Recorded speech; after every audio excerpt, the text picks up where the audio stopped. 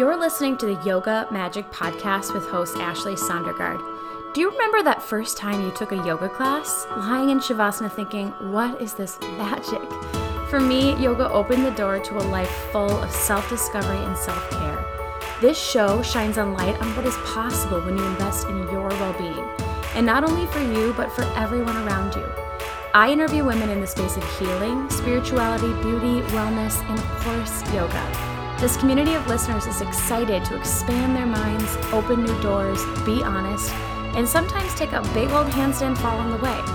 My hope is that this show gives you a library of accessible new practices that fill up your soul and open your mind. Not all will be perfect for you, but that's the best part. Trying it on and finding your personal favorites. This is Yoga Magic. Thanks for listening.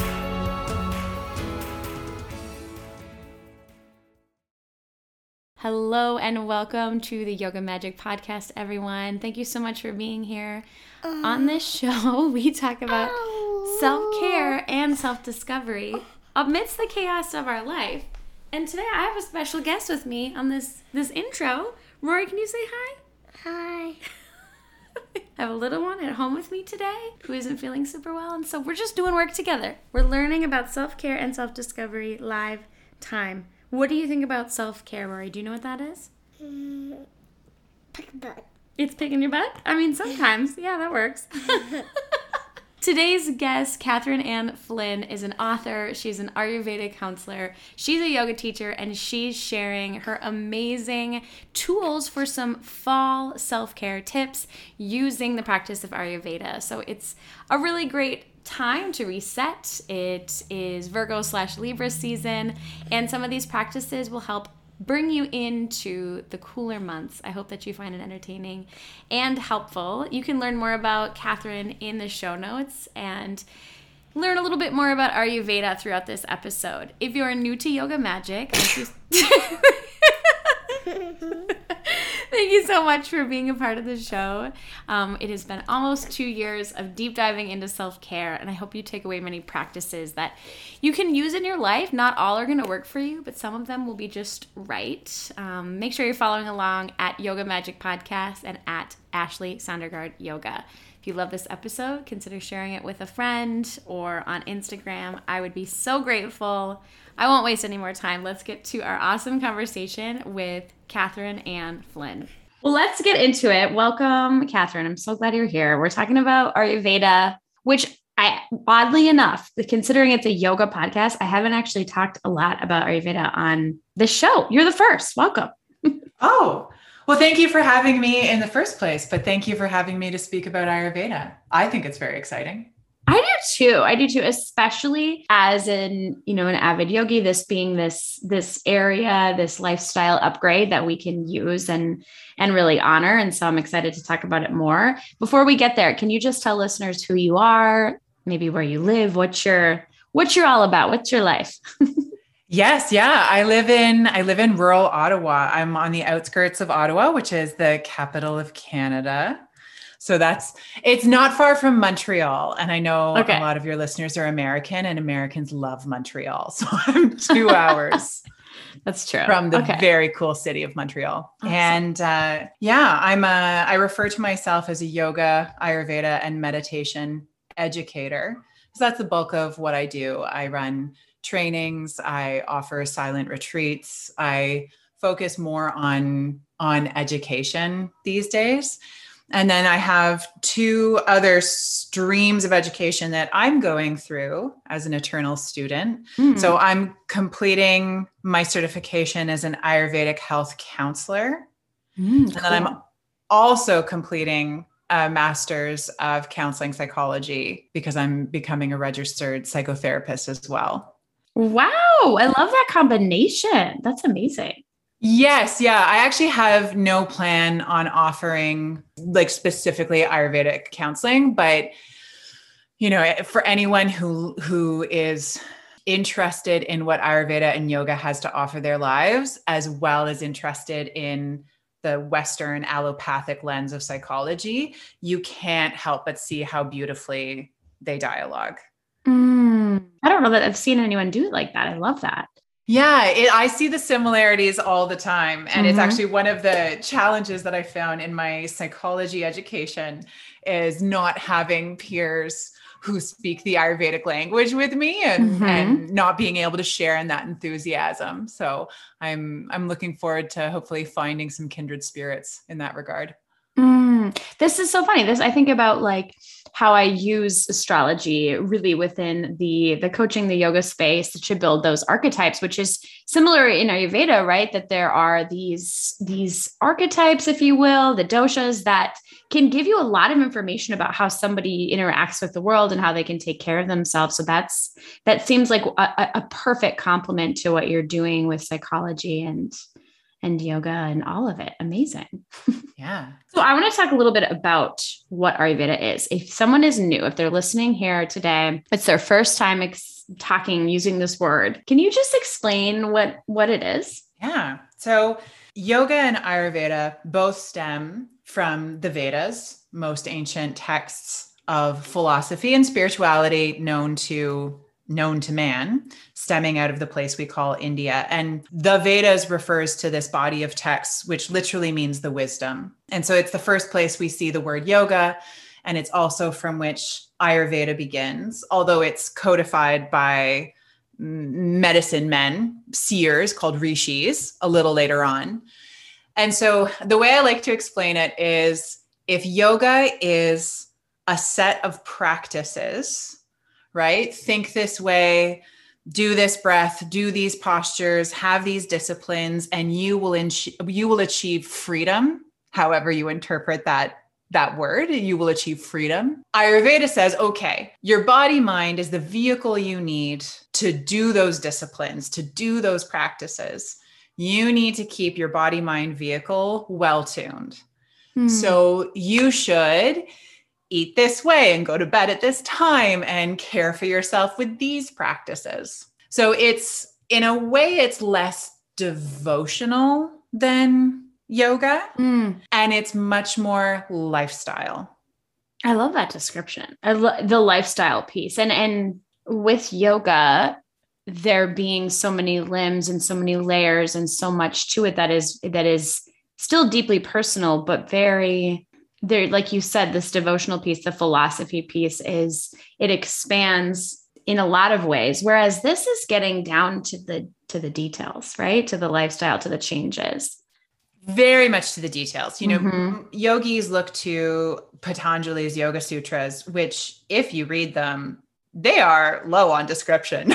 They're not detailed. And Ayurveda gets extremely detailed. So I should also clarify that Ayurveda is the world's oldest medicinal system. So if you go to India, you can very much go to an Ayurvedic hospital. And, there are schools of Ayurvedic medicine, and I love some of the names for them. So one of them, what we would call gerontology, so like care for seniors. Oh, yeah. They refer to as rejuvenation. I like that word way better. Can we just use that? Isn't it lovely? Yeah. And there's so many different kinds. So you can go to a proper hospital. There are Ayurvedic doctors, and that term in North America is differently regulated. So I'm aware that in the States, some states allow you to refer to yourself as an Ayurvedic doctor the way you could as a naturopathic doctor.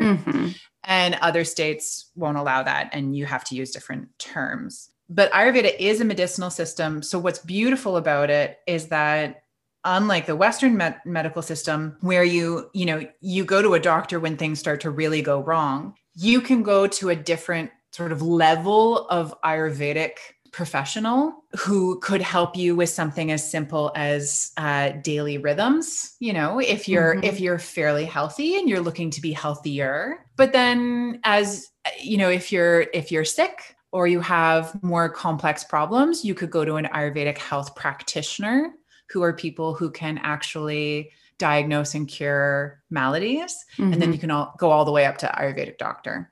So then what we think of as medicine in the US, in Canada, and I try not to use the terms West and East anymore, because I feel like that's just too generalizing. But in general, like in this allopathic world that we live in, there is so much quick to prescribe medication. Is that something that's a part of Ayurveda? I know that there is like plants and herbs and things like that, but do they use what we would think of as medication?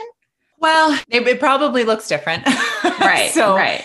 Yes, there are, but it definitely takes a different approach. So I was going to say it's similar to your naturopath, but even then it's so much more specific to itself. Sure. So you might, if you went to go see an Ayurvedic health practitioner with a particular malady, chances are they would recommend lifestyle changes primarily initially, because there's so much that we can change by considering basically how we're resisting nature. Because that's a main pillar of Ayurveda, is that we are made of nature. So what happens in big nature, right? What's happening in the climate, in the world, is affecting our little natures. And so we get out of balance, we get ill or stressed, however you want to perceive it, when we ignore what's happening in nature and we just sort of choose to do our own thing. So that's actually, that particular process is called Prajnaparada, which means crimes of intellect. Interesting. That's good. That makes sense. Yeah. So often they will recommend, so an Ayurvedic health counselor, which is what I'm working on, could tell you lifestyle changes to make to support your health. And an Ayurvedic health practitioner, which my teacher Mona Warner is, she would give you lifestyle changes too, probably, but she could also prescribe herbs, tinctures, specific oils. Ayurveda uses, we joke that the answer is almost always oil. Oil. I know. That's great. Yeah. And it's often herbalized because the skin is seen as a digestive organ. So you can receive medicine through skin. What is that when they pour it over your head? I can never say that word. What is it when they pour the oil over your head?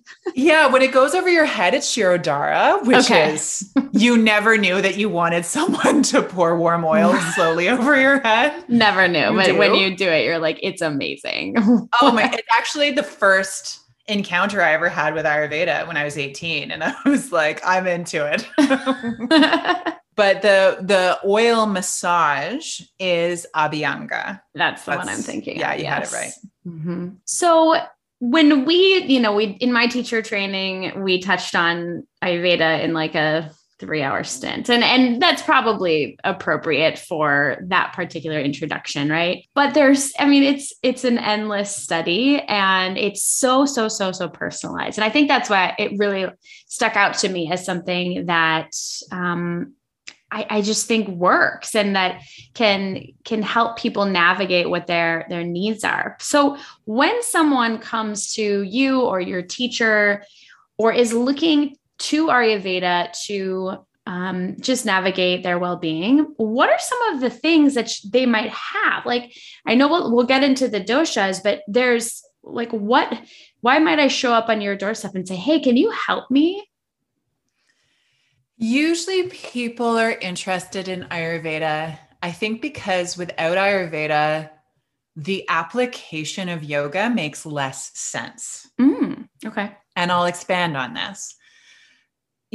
Some people adore hot yoga, and they harangue their family members and friends, right, who do not like hot yoga. Mm-hmm. And then, eventually they drag their cousin or mother along with them to a class. And if that person doesn't like hot yoga, they then continue to harangue them and say, you just need to acclimatize and keep going. And I'm not suggesting that there isn't a process of becoming skillful and acclimatized to any practice, but that hot yoga can meet the needs from an Ayurvedic perspective of someone who is very cold all the time because of their constitution. It would make sense that they would find a lot of comfort and balance by being in a hot room. But someone who has a lot of fire to their constitution already, to be further heated is going to be aggravating, deeply uncomfortable. It's actually going to imbalance them rather than balance them. And so once you start to, if I feel that if you're someone who's curious about, I feel that if you're someone who's curious about yoga generally, you're going to be curious about Ayurveda. And if you're someone who's curious about this ancient wisdom, because it's the word Ayurveda itself means living wisdom. And I can't tell you how often there are phenomenal parallels from this ancient wisdom to modern science. And when people hear just a few of these concepts and a few of these parallels, most people get hooked and they're like, okay, I want to know more. Am I allowed to eat cucumbers? Yes or no? Yeah. And, can it change? So we at one point are like, hey, you know what? Hot yoga is not working for me. Like, I'm very pitta. I actually really like hot yoga, but I think it's more the flow and less of the heat. When I should say, like, I teach for core power yoga. So that's a good example of, I don't know if like the heat's the best thing for me, but the flow feels really good. So when I'm outside doing a flow, perfect. Like that pitta is like totally vibing. But does this change over time? Do we sometimes have certain lifestyle practices that feel really good and then they evolve as we evolve? That's a great question. And yes and no. So this isn't, so let's back it up for a second. And can I talk a little bit about dosha? Yes, please. So dosha, the word itself is typically means constitution is how it's used. That's not what it means. It actually means default or mistake. And that's because dosha is one of these metaphysical concepts that we get out of Indian texts that refers to a concept that has no literal translation. So we're doing our best to convey a metaphysical concept. Oh. And so dosha is its own entity, which is prone by nature to be imbalanced. Being of nature, Ayurveda says that the material universe is comprised of 5 elements. Space, this is in order of subtle to gross, so subtle to more material. Space, air, fire, water, and earth. There are 3 dosha, 5 elements. The dosha are comprised of elements. So they have characteristics like elements. So when I teach Ayurveda, it's actually way more understandable for people to begin with talking about and describing the nature of the elements. Because Vata dosha, for example, is comprised of space and air. So it's cold, light, dry, subtle. Pitta dosha is comprised of fire and water. So it's hot, spreading, fluid, fleshy smelling, not my words, obviously warming. And then Kapha dosha is comprised of water and earth. So it's stable, soft, heavy, grounding. And so those are the 3 dosha, Vata, Pitta, Kapha. But the important thing to remember is that every person is comprised of all 5 elements. So even if you get told you're a super fiery personality, you still have all 5 elements. Right. And then those 5 elements in combinations take turn being dominant in a season. And if you sit back and think about it, it's pretty obvious. So summertime, obviously we have fire and water dominant. Wintertime, and it also depends on where you are, but wintertime, air and space take over. And in springtime, earth and water take over. So even if you're a super fiery person, in the wintertime, your skin's going to get dry. You're going to feel, dried out, burnt up, maybe more forgetful, maybe just a bit more sensitive. And then people who have a lot of air and space to their constitution, they're going to be so dry and so burnt out and so stressed. And then just to complicate matters, that changes over your lifetime too. So in childhood, earth and water are more expressive. In your middle life, Pitta dosha is more expressive, so it's fire and water. And then in your later life, it's Vata dosha, so it's air and space. Oh my, wow. That makes total sense the way you just described that. Yes. Will you say it one more time? Just because like I'm geeky, my mind is blowing a little bit. Yeah. So in childhood, earth and water are dominant. Which would be Vata? That's Kapha. Kapha. Okay. Right. So because in childhood, you've got like, you're resilient and you're bouncy, and let's be real, you're sticky, which is a quality of Kapha dosha. Yes. Mm-hmm. And so people often think Vata when they think childhood, right? But it's that resilience, it's that bounce, and like these are all Ayurvedic terms, but like your juiciness, your natural sweetness. And then the middle of your life is when you're doing the most work, right? It's when you're having your babies and you're working your jobs. It's the transformative time of your life, and fire and water together are the transformative elements. You can't grow without fire and water. You need sun and rain, right? So that's the middle of your life where you're building. And then the end of your life, Ayurveda describes aging as drying out, which is why we put oil on everything.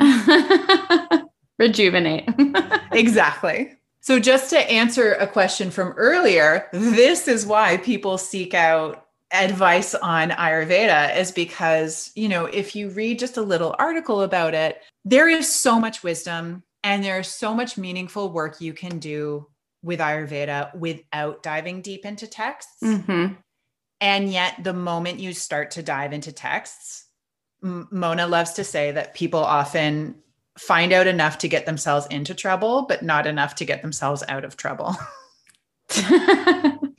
It's like the more you learn, the less you know, I think, with this stuff, or with yoga too, in general. It's just like, whoa, there's so much. Exactly. It's an eternal unfolding. Hey friends, your newest sponsor here today on the show, and that's me, Ashley, your host. I wanted to share a brand new offering for you amazing Yoga Magic listeners out there.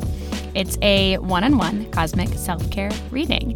The reality of self-care is that there are just so many different options out there, and it can be a little overwhelming.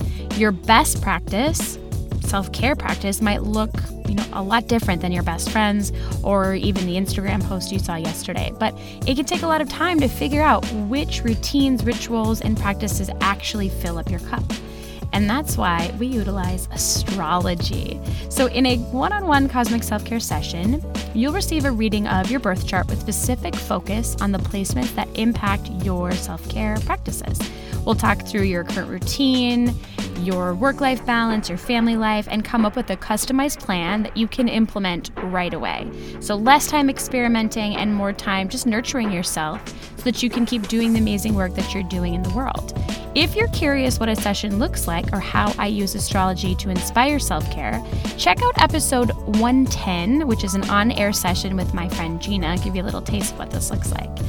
As a thank you for listening to this show, I'm extending a limited time discount of $10 off your session. Head over to the show notes or www.ashleysondergaard.com and use the code YOGAMAGIC to get $10 off. Okay, so can you described the doshas, you say it better than the dosha, like each of the dosha. And I want to apply this because I love to get really specific for our listeners on practices and things that they can do. So we're moving into fall, and no matter what dosha we embody, we're still going to be working with the seasons. Is that right?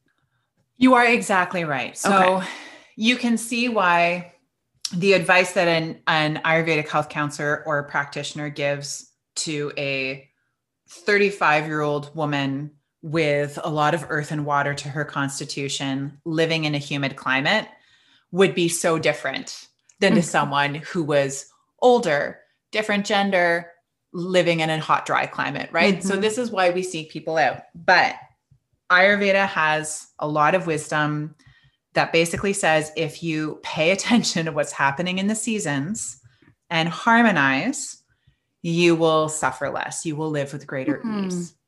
Mm-hmm. And autumn is a time anyone with kids knows this.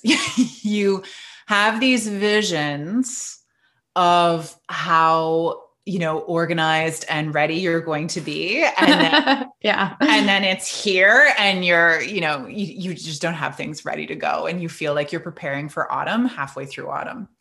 And that's the nature of this transition from Pitta season into Vata season. So we need to spend time literally preparing for winter, switching to a more habituated routine, going to bed at the same time, waking up. Ayurveda wants you to wake up with the sun, which where I live, some people might not get to work on time if they waited for that in the wintertime, but it's permission to get more sleep in the winter, right? To go to bed earlier, wake up a little later, and then take it easy in the summertime where you have more energy because everything's easier. But in the autumn, you should be more routinized. You should be eating, and this is true of every season, local, fresh foods to the best of your ability, because what is grown close to you has what you need, right? There's this super cool study that shows that deer develop a digestive enzyme over the winter that allows them to digest bark, but they lose that enzyme. They stop producing it in the springtime, which forces them to forage for new shoots to go for green. And I read that and I was like, oh man, that's Ayurveda. So over the winter, we want to start to shift into cooking more. So lean out of the salads. And then over the autumn, start to increase the cooking. And then over the winter, lots of vegetable stews, lentil curries, warming spices, things like that. And then starting to shift your routines to be, your yoga routines anyway, to be gently warming. So yoga routines that support joint mobilization, feeling really nourished, feeling really sweet. Like if you feel burnt out at the end of a yoga session, you're going too hard, according to Ayurveda. You should feel refreshed. These are such good reminders. I'm having a day where I teach really early on Tuesdays, and I have noticed as I'm moving into this like middle stage of life, like it burns me out to be that hot that early in the morning. And it's just, recalibrating and paying attention. This is so interesting because I speak in astrology so frequently, and we've just moved from Leo into Virgo. And like you were saying that, that height of Pitta dosha season in the middle of the summer, Leo season is so fiery and it's so much energy and it's so fun, but then you have to get back. And Virgo is all about, hey, let's get into a routine, literally daily routines and health and wellness and just like preparing for the winter. It's so wild how these line up. And it would make sense with, the elements being a part of all of it. That is so interesting. I don't know anything about astrology, and people always assume I do since I'm such a yogi. Yeah. I'm like, totally Capricorns. But I don't really know anything about it, but I love that you shared that Leo into Virgo. That's very cool. Yeah. It's all connected, right? We're all connected in this journey.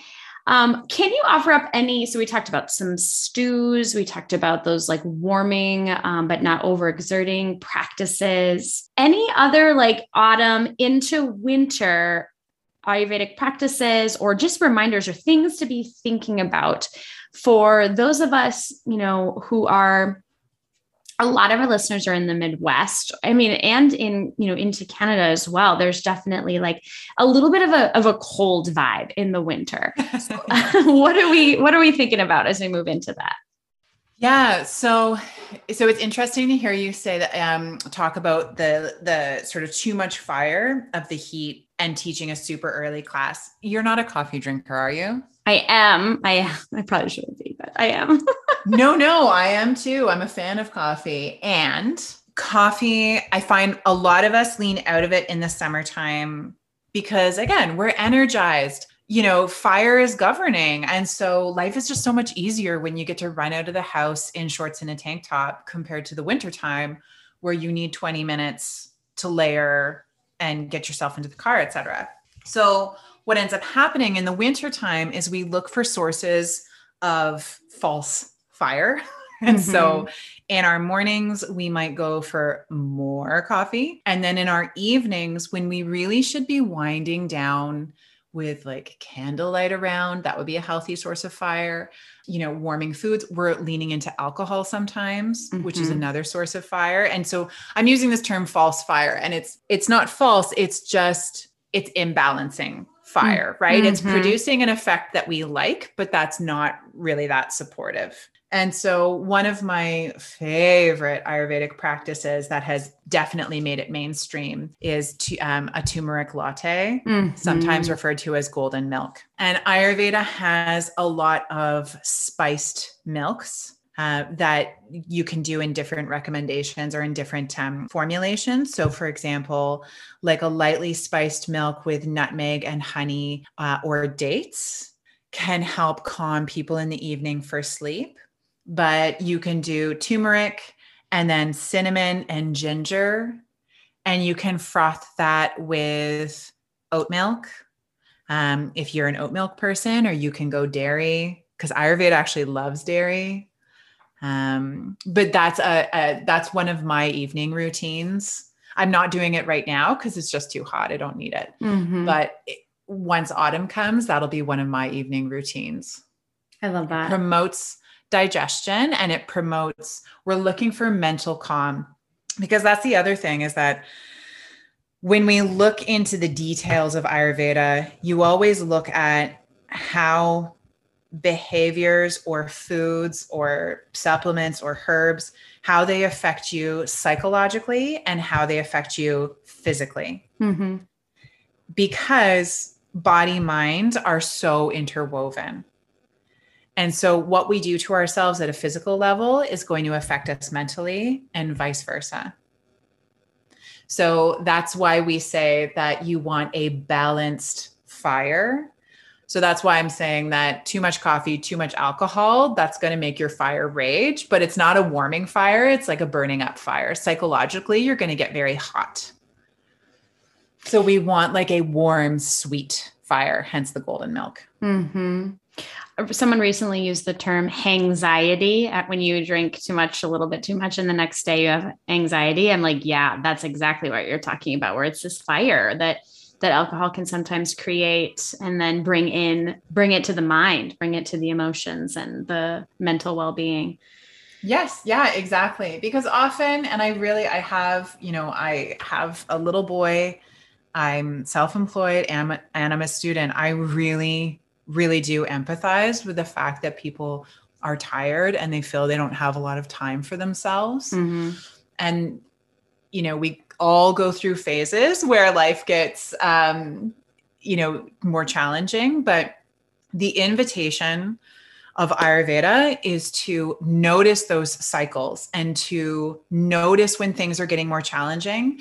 And rather than exacerbating imbalance by leaning into these less supportive habits, can we lean into other habits that are, maybe less easily delicious right off the bat, but are going to be more supportive in the long term.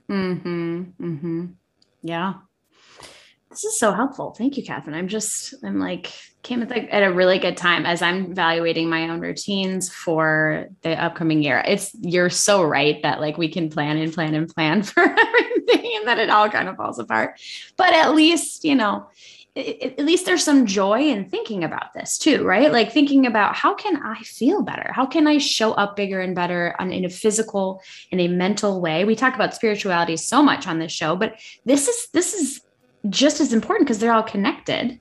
And yeah, it can be a fun opportunity to self-study. I love this. Thank you. It is. And the body is the container for the spirit, right? So yeah, that's true.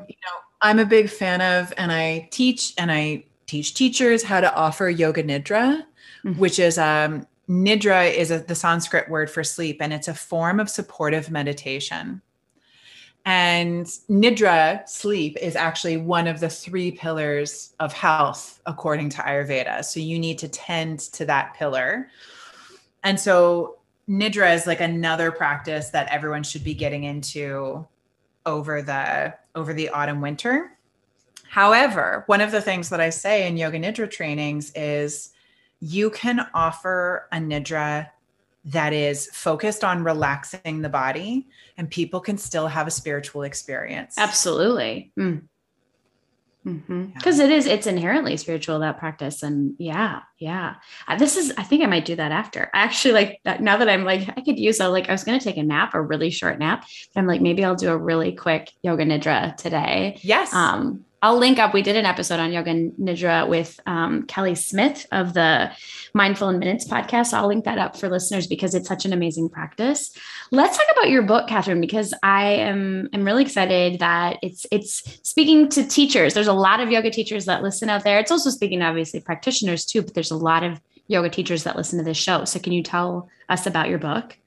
Yes, thank you. Yeah, I published my book this April. It's called Teach Kind, Clear Yoga, a guide for practitioners and teachers. And as we mentioned at the beginning of our chat, there's this eternal unfolding. There is so much that is relevant to the teaching of yoga. Right. And what I wanted to create was a text that inspired people to keep doing their good work, and with some, what I think is high quality information informing it. So there's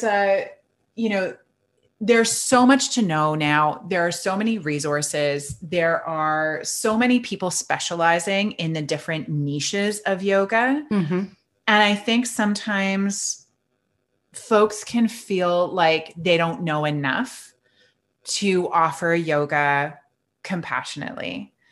And I'm very pro teaching yoga. I really feel people should. I think that teacher trainings are an excellent preparation for leading yoga classes. Obviously, there's variance across the field. And in case there's variance across the field and people want to have a little more confidence, I created this book that runs the gamut of information that I think is relevant to teaching yoga compassionately. So that includes, distilling a lot of the philosophy with some historical background to the philosophy, which I think a lot of teachers don't have, and then trying to make it relevant in a modern day context, and then introducing some important concepts like the importance of seeing diversity within yoga and within yoga leadership, and how to practice yoga in a way that's respectful of its cultural origins, which means getting closer to the history, right? Right. But then I'm also super fascinated by the concepts of biotensegrity and how it influences the way we look at bodies moving. So then we go into anatomy and breath physiology, and we dig deep in there. And then there's, I think, the part that is probably the most reflective of my teaching is the principles and recommendations on how to approach your teaching. I teach powerful yoga, as in tricky yoga, but I've built my career on teaching accessible yoga, simply because when I started teaching, people were coming to classes who I couldn't ignore. And I wanted to figure out how I could be of service to them and be of service to a greater number of people in the room. So like, how can we actually offer nourishing yoga experiences across the spectrum of mobility? And so that shows up in the book. Lots of information about mobility and sequencing and cueing, et cetera. Sounds like a perfect book for someone who's starting to just wrap their brain around getting the words out of their mouth and also still wants to learn. I mean, like you said, we're always students. We are always students. And there's really no perfecting this world of teaching. There's just no way. I did a solo episode on this. There's just, we can learn as much as we can. And you got to just go out and do it too. You got to be yourself. And I love that you're bringing in that accessibility piece, because I think that's an area that you got to do some research. You got to practice. You got to get good at seeing people and cueing to all people, Yes. Yeah. And there's, many yoga students because they might have their own insecurities or their own desires about what their practice should look like, Right. they might not realize just how mobile they are. Mm. And so I've said to people numerous times in trainings, 3-legged dog stepping through is an advanced transition. And So in training, they're like, no. And then they go start teaching and they're like, oh my goodness, I thought I was going to break people. Mm-hmm, mm-hmm. And now we know that bodies are actually a lot more resilient. Your knee doesn't have to be perfectly aligned over your ankle in Warrior 2 for it to be a safe pose. That's just not how bodies work. At the same time, rapid transitions between postures that are actually quite complicated in their strength and flexibility that can alienate or injure people. And so how can we sequence in a way where people are still working, but we're reducing the risk?